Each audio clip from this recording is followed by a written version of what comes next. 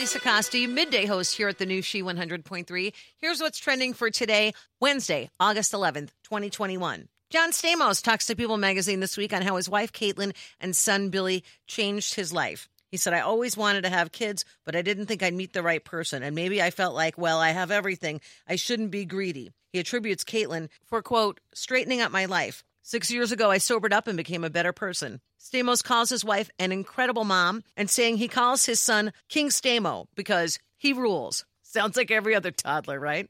If the clue on the Jeopardy game show was the new host of the show, the answer in the form of a question would have to be, who are Mike Richards and Mayim Bialik? The show will now have two hosts, replacing the legend that is Alex Trebek. Richards is the show's former executive producer, and Bialik, from The Big Bang Theory and also Blossom, will host the franchise's primetime specials and spinoffs. The 38th season premiere of the show will air September 13th.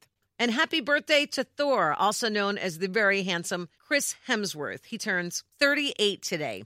And that's what's trending. Have a great day, and thanks for listening to the new She 100.3, hits of the 80s, 90s, and 2000s.